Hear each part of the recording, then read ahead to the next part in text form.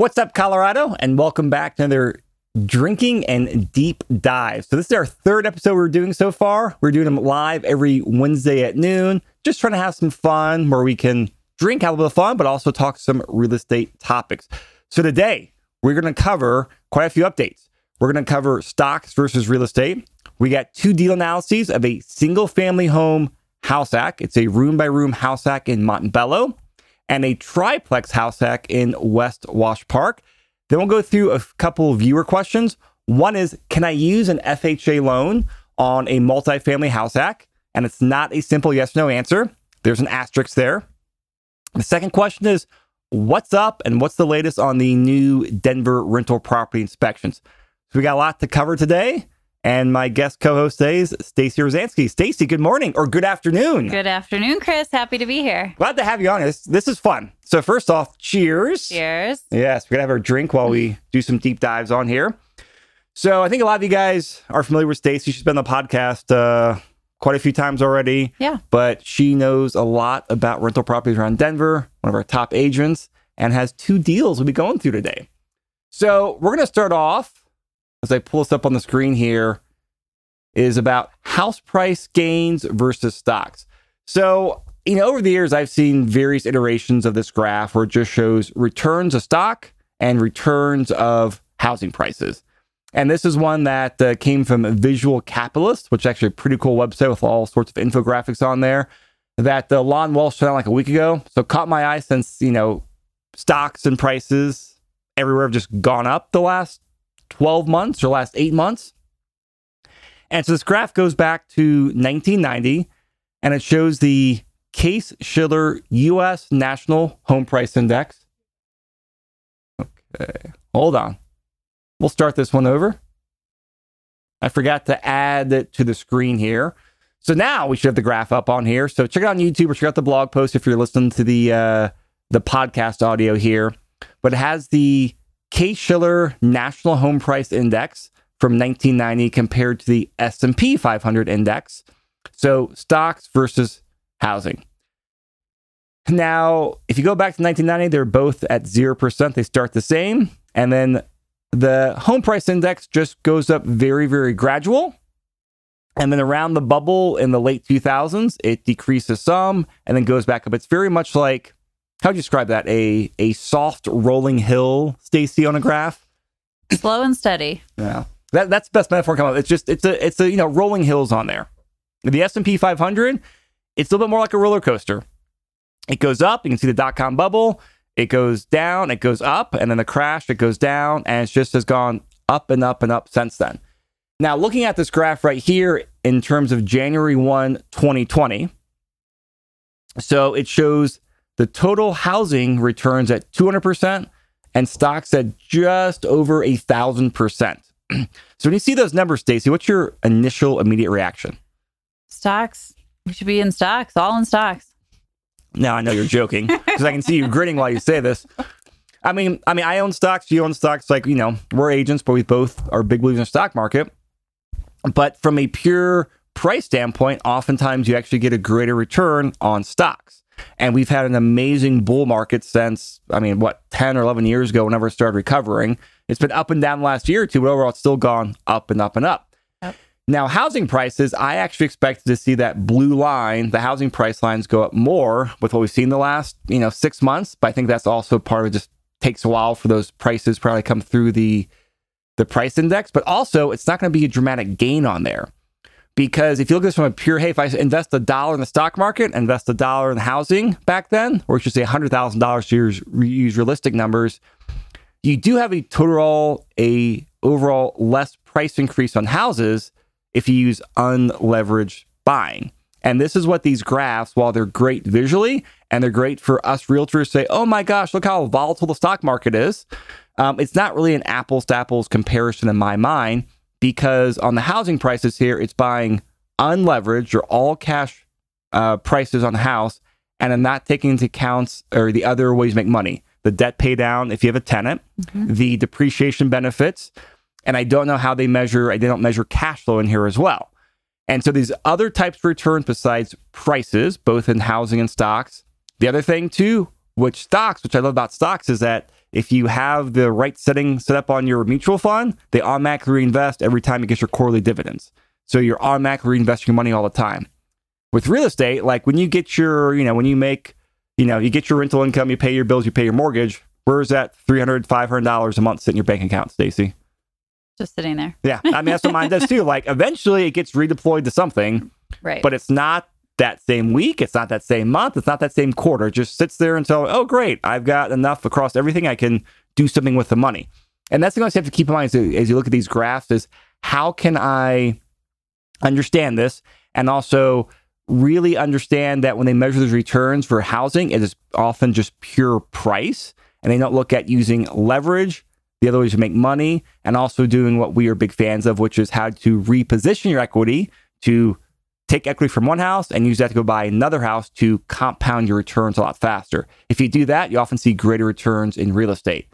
From a high level, what this also says to me is the stock market is a lot more volatile, which I think we all know that. Right. We all know this news cycle that's a lot more volatile. With real estate, it does not swing day to day like the news does. But with stocks, hey, Griff, if prices crash on the stock market, you just don't touch it. If prices crash or tenant stops paying money in real estate, you still have to make your monthly mortgage payment and other obligations. So there's pros and cons to both. But overall, real estate, while it does not show a huge return, if you actually use leverage, you'll get a much greater return. It makes me think this graph that continue to promote what we promote, which is using a smaller percentage for your down payment on your real estate and then use the rest of your money, maybe put it in the stock market. Exactly. I mean, stay liquid and there's opportunity cost to that money. All right, so we're going to move on to our next segment here, which is going through a couple deal analyses. So, Stacey, these are deals that you have closed in the last couple months, right? Yep. Okay. So we're going to go through the room-by-room house stack in Montbello. Mm-hmm. Give us an overview on the property while I get the spreadsheet pulled up. Yeah.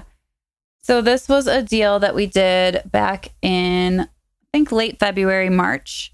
And it's a single-family home up in North Denver suburb, or it's in Denver proper, but it's kind of north side of town. So it's Montbello, right? Yeah, Montbello is the neighborhood. And just a really awesome property.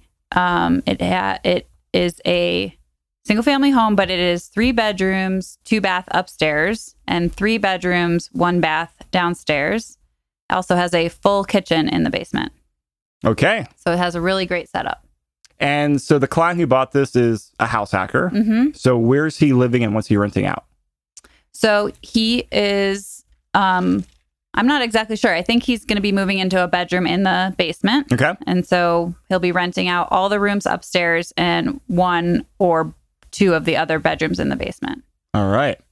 And so I got the spreadsheet pulled up here now. We'll select it to start filling the variables. Mm-hmm. What was the financing like on this property? He was able to get a 3% down loan.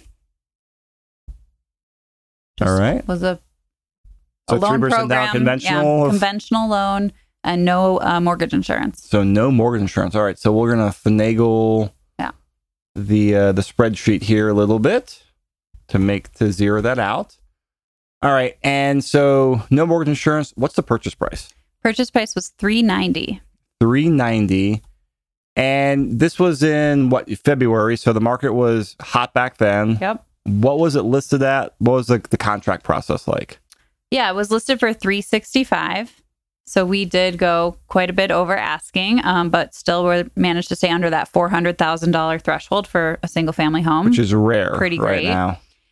So we did do all the things, we had to do appraisal gap and limited inspection to make our offer really strong. But one of the main things that we do is just get our offer in really fast. So that, I think, helped us get our offer accepted. All right. So end of the day, through all your wheeling and dealing, $390, rough ballpark and acquisition cost? I think it was like $5,600. Okay.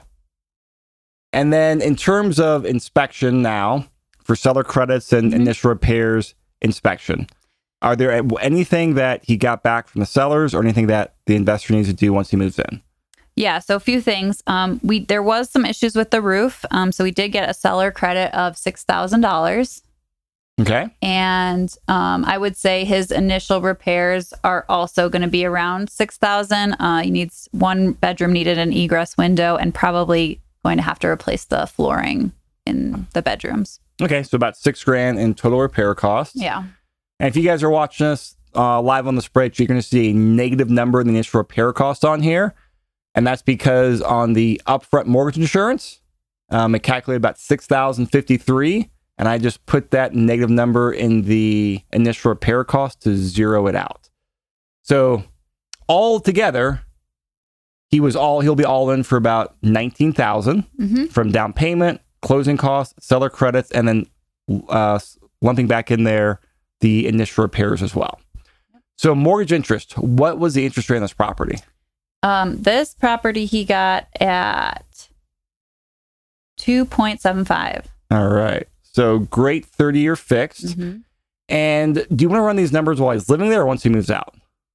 Say that again, sorry. Are we going to put the rental income in here for while he's living there or once he moves out? Let's do it while he's living there. Okay. So let's talk those numbers. So again, what's the layout? It's a 3-bedroom, 2-bath upstairs. So there's a master bedroom upstairs. And a kitchen upstairs, right? And a kitchen upstairs, Okay. yep. And then the basement has 3 bedrooms, 1 bathroom, and another full kitchen down there. Okay. So all together, 6 bedrooms, 3 3 baths, 2 kitchens. Yep. Okay. So house hacker's dream. Yep. All right. So while I was living there, what's the rental income like? Yeah. So I think we estimated that the primary bedroom would get around $800 and the 2 secondary bedrooms would be $700 a piece. That's for upstairs. Okay. And then for the basement, well, again, he'll be living in 1 unit. So we put $700 for the other 2. Okay. So altogether, that's quite a bit of rental income, about $3,600 a month in rental income. Yeah. And is that including utilities in there? Yes. Okay. So we'll put utilities in there. We'll keep vacancy at 3%, all that kind of standard. Property management, no, he's living there. So there's no property management. Monthly repairs, reserves maintenance. I would bump it up to 8%. All right. So 8% of the rents of $3,600. I imagine no HOA in that part of town. Nope.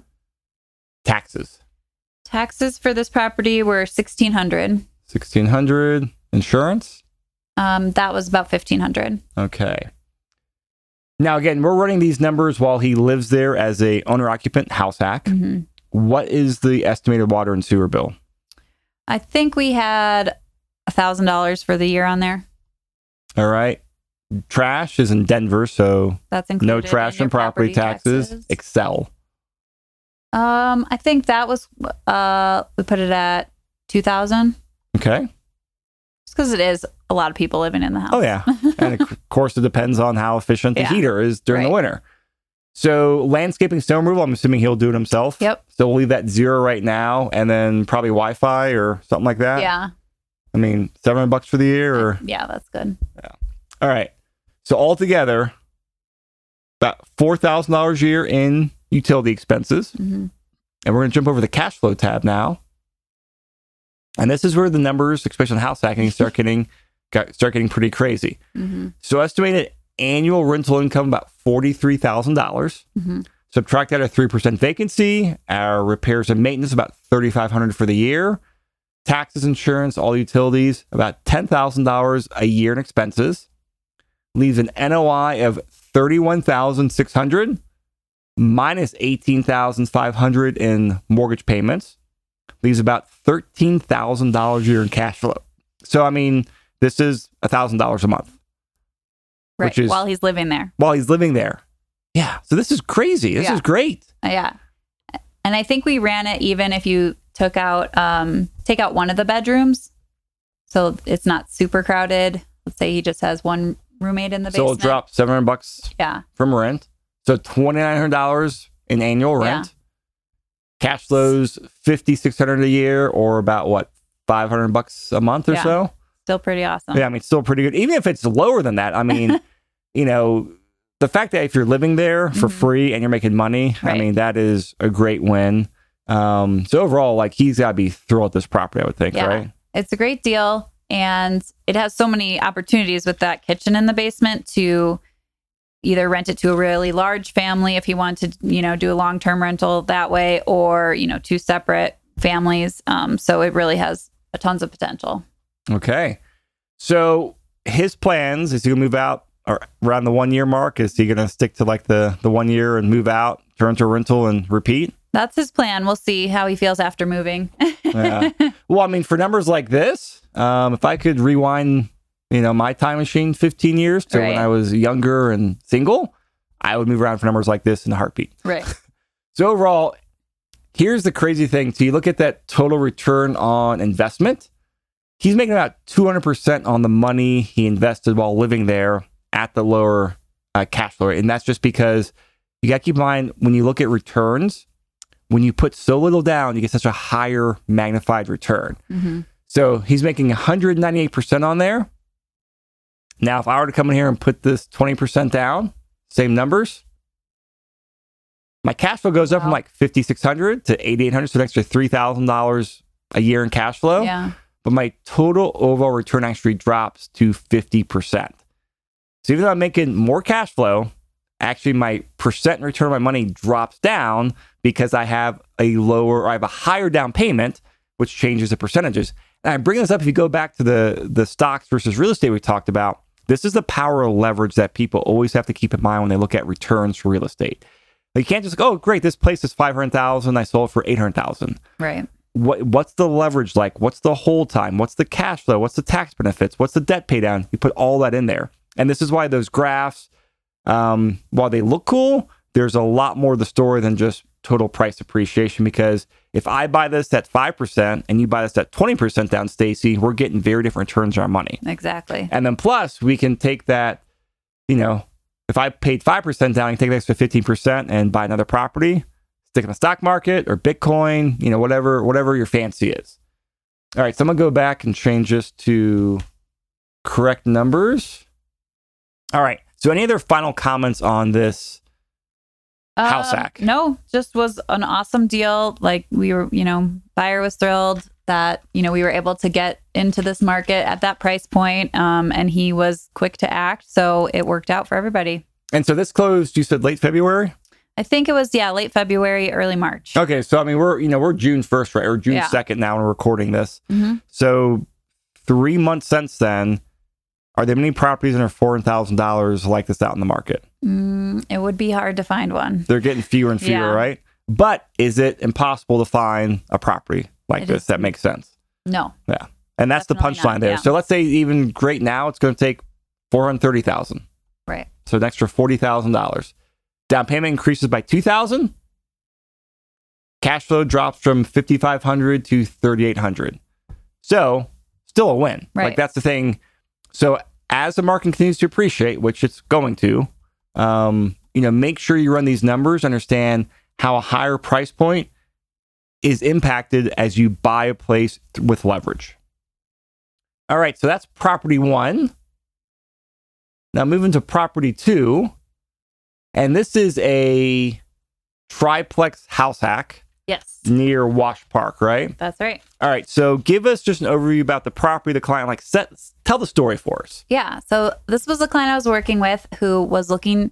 We actually started out looking. She wanted to use an FHA product to buy a multifamily, which we'll talk more about that question a little bit later, but it was getting harder and harder to do. So we sort of switched a little bit. So she bought this still as a primary residence, but did do 20% down on it. And it is a home from 1890. So really cool old house, which also comes with its quirks, in an amazing location, had really great existing tenants and rents in place, which is what made it so attractive to us to kind of go check out. So what's the layout? So is this like a converted old mansion or what? Yeah, what's the layout? So it is actually, the main house is 2 units, and then there is a carriage house off the back, which was the garage. Okay. Yeah. So the main house, side by side, up, down, like how split is it? It's up, down. So the main level is, what's cool about this house is the client may do this. You could potentially make it into 4 units. So the main house is a 2-bedroom, 2 bath. And then upstairs is a 2-bedroom, 1 bath. But the layout for the main floor lends itself to kind of separate the back bedroom, bathroom into its own unit. Okay. And then the carriage house is just a 1-bedroom, 1 bath. Like I said, where the garage was. And this is like a true triplex, separate living spaces, separate entrances, separate kitchens. It's not okay. They do have shared laundry, but other than that, everything is separate. Okay. So sounds like a great triplex. Yeah. So what was the purchase price on here? So the purchase price on this one was $1,015,000. I get these zeros right in here. All right. So just over $1 million. Yeah. Now acquisition costs on multis are higher than single family homes. What was the ballpark acquisition on here? Yeah, the ballpark acquisition on this one was $12,000. All right, so we'll say $12,000. And then any seller credits or initial repair costs that came up during the contract process? Yep, on this one as well. We got about $13,000 in credits. So actually, sorry, the end sale price was $1,013,500. Okay. So we did take the purchase price down a little bit, and then the rest went towards seller credits. So you could put $11,000 in seller credit. All right. Any initial repair costs to get it up and running or get to the rents we're about to talk about?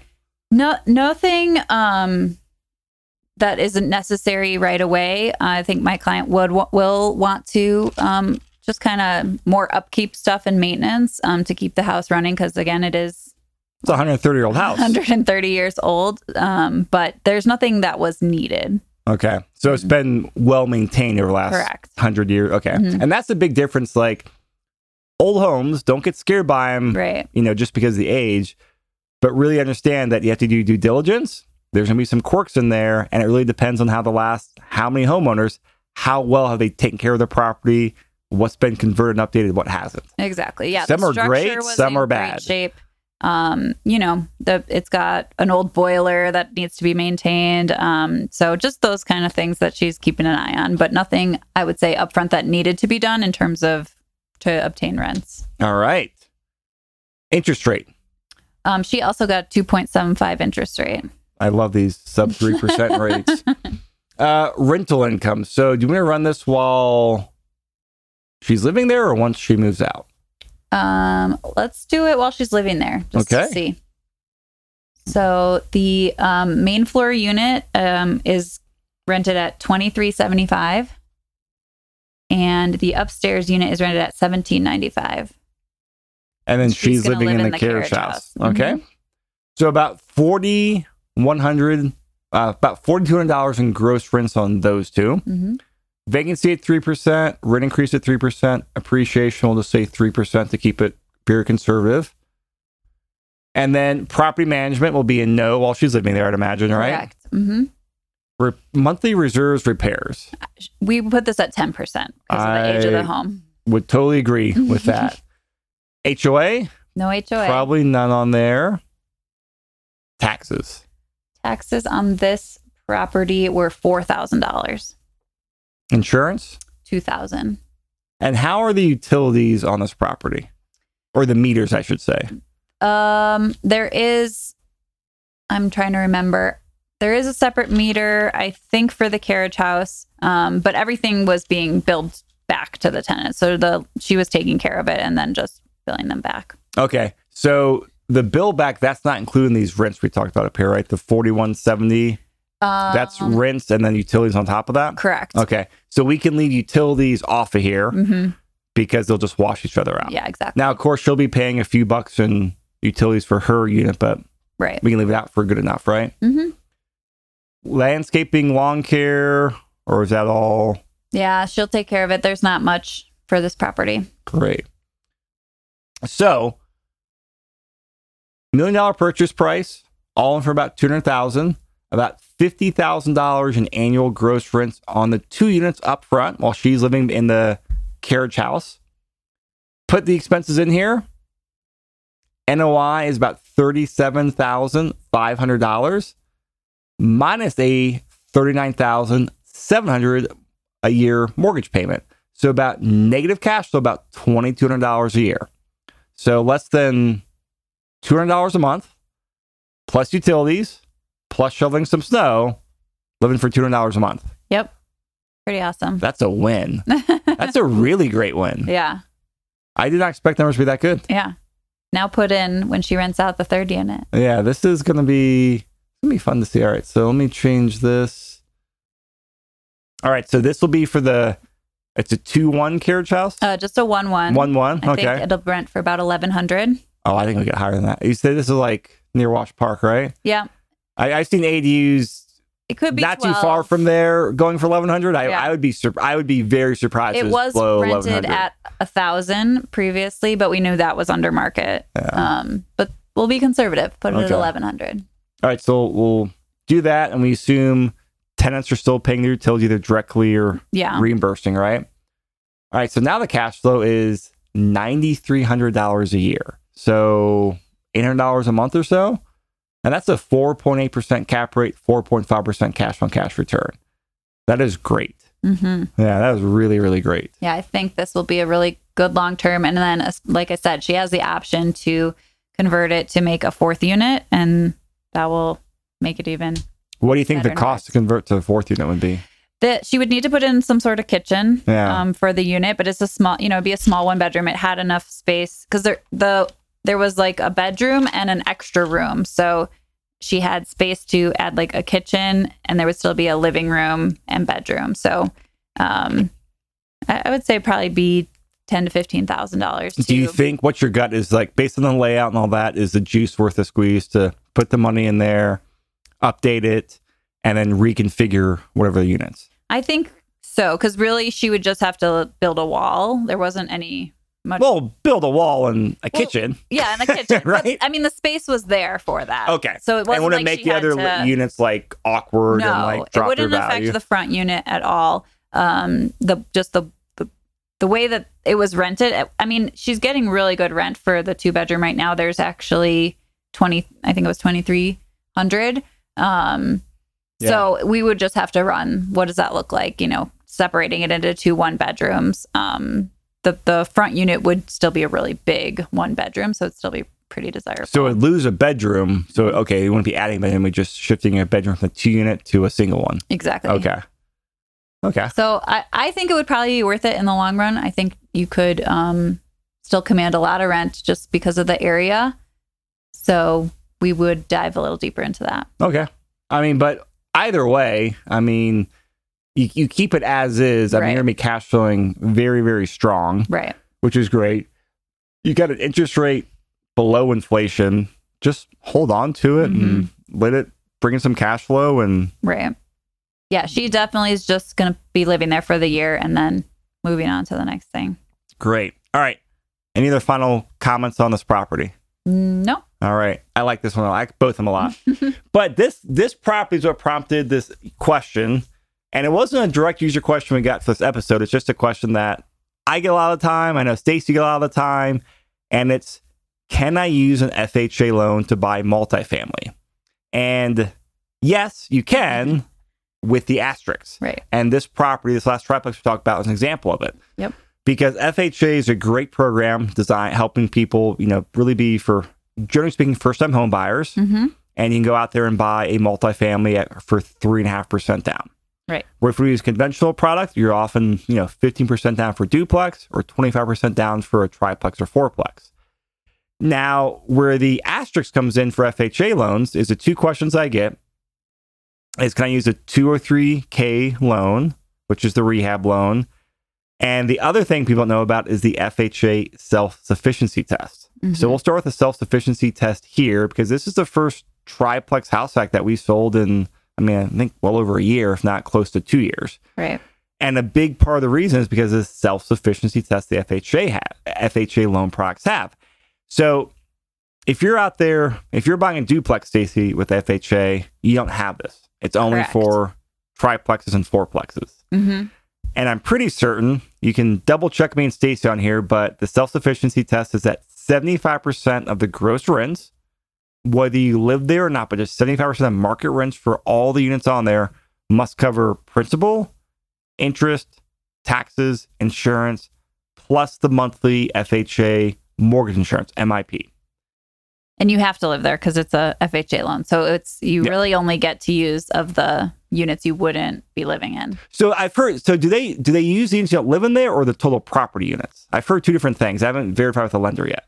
Yeah, I was under the impression. We'll have to double check that. Okay, so we can better drink on this then, because my impression is that it's the total property, not while you live there. Yeah, well, now that you say that, you might be right.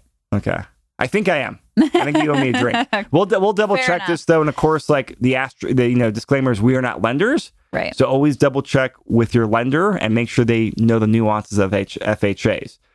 So Stacy, why does the self-sufficiency test matter? Why did you not put 3.5% down this property? So it wouldn't have worked. The rents, just with the housing prices in Denver, the rents aren't going to match up to make those numbers work. You can still do the FHA. You're just going to have to end up putting more than 3.5% down to make any of these properties work. And that's the key thing right there. Is like you can still use FHA, but you just have to put more down so it passes this self-sufficiency test. Right.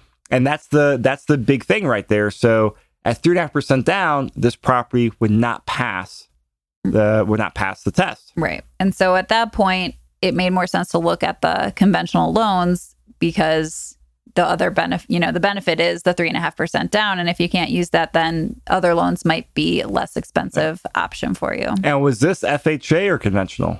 This was conventional. Okay. What happened was she was looking at just buying it as an investment property and doing an investment loan. But the rates and closing costs as a owner occupant loan were so much better. She decided, even though she was going to put the 20% down either way. So she decided it was worth it to live in it for a year to get those better terms. I thought for 30-year fixed, you had to put 25% down triplexes. That's correct. Yeah. So she would have had to put the 25% down. And then, so that's why she switched, is it was 20% down and better terms for her interest rate and closing costs. So it is an FHA then, or it's not?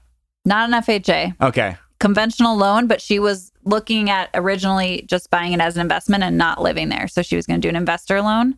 And that would have been 25%. 25% and worse interest rate or higher interest rate. So as an owner occupant, as a triplex, she was able to put down 20%. Correct. Ah, okay. I thought it was still 25% regardless of whether it's investment owner occupied. Oh, no. Okay. Not for this. Great. Yeah. And this is a real triplex, not a duplex with a carriage house, right?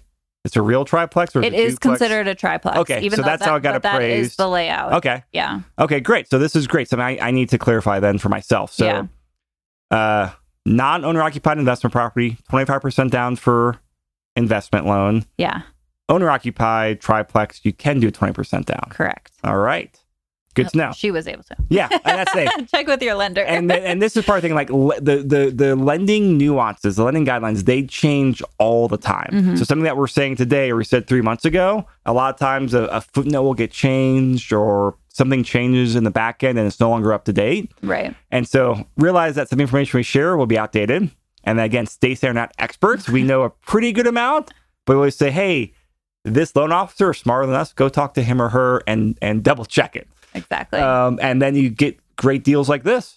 Yeah. All right.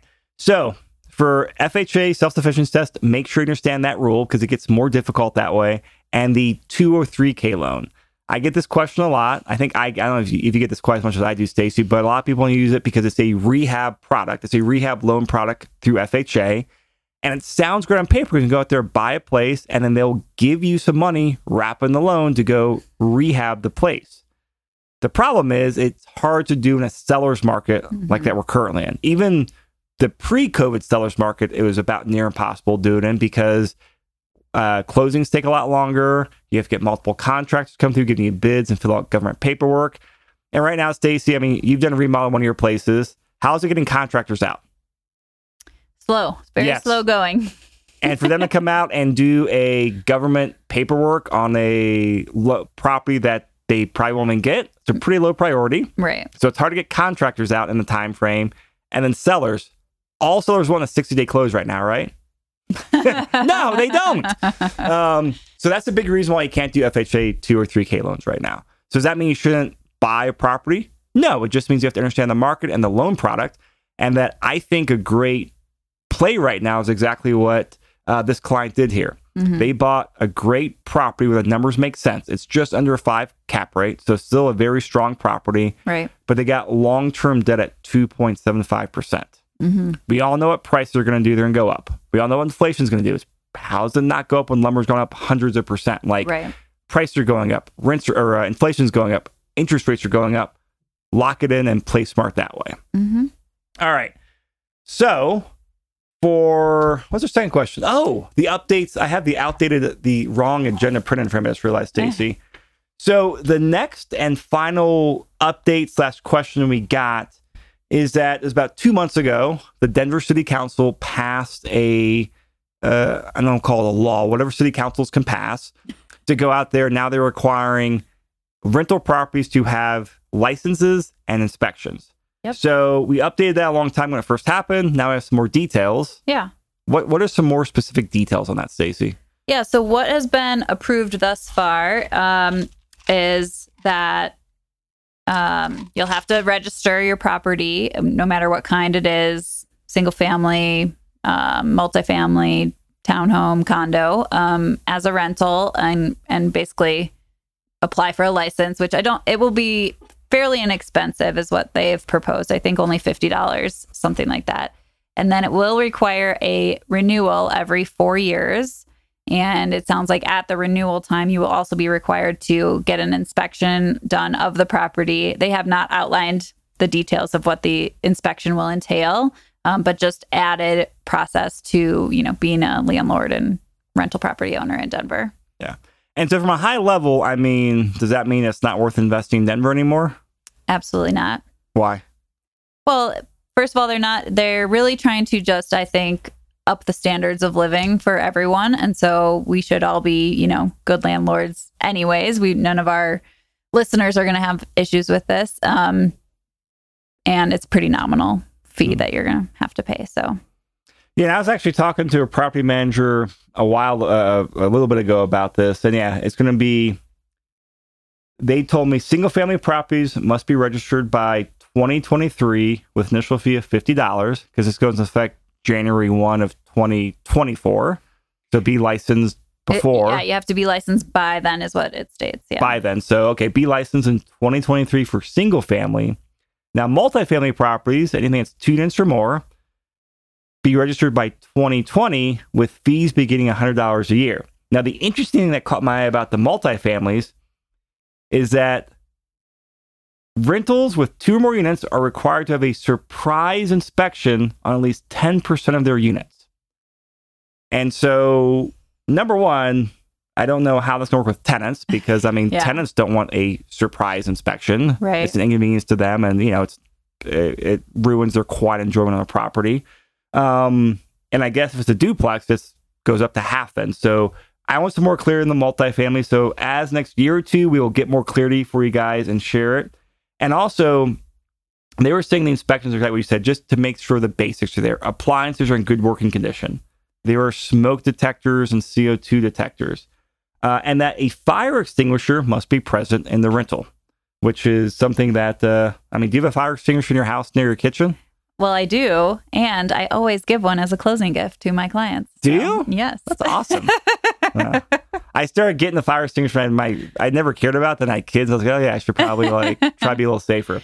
So overall, it should be very, very, very basic. I don't think in the grand scheme of things, it's a giant deal. It's not worth saying, oh, Denver's bad now. It's not that big of a deal. It's what you said. It's just they want to make sure that the tenants out there have good places to live. Mm-hmm. And I know our listeners, I know the properties our clients buy, they care about putting a good product out there.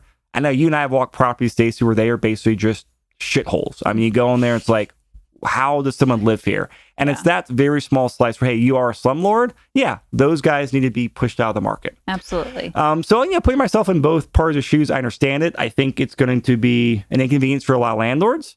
I think renters, they're going to probably have to start paying a little more money to help cover some of the inspections and fees. But overall, hopefully it delivers a better product. Absolutely. But we're in June 2021, so we'll tell how it goes out next year or two as it rolls out. Absolutely. You're about to say something. I was just going to say, I think there will definitely be more information coming out about these inspections and what it really entails. A surprise inspection does not sound like that will go through to me. Yeah, like I don't see how they're going to do that, but I think it's one of those things. Hey, it sounds good on paper, Right. While they're sitting around their desk, and then they're not in the trenches, though.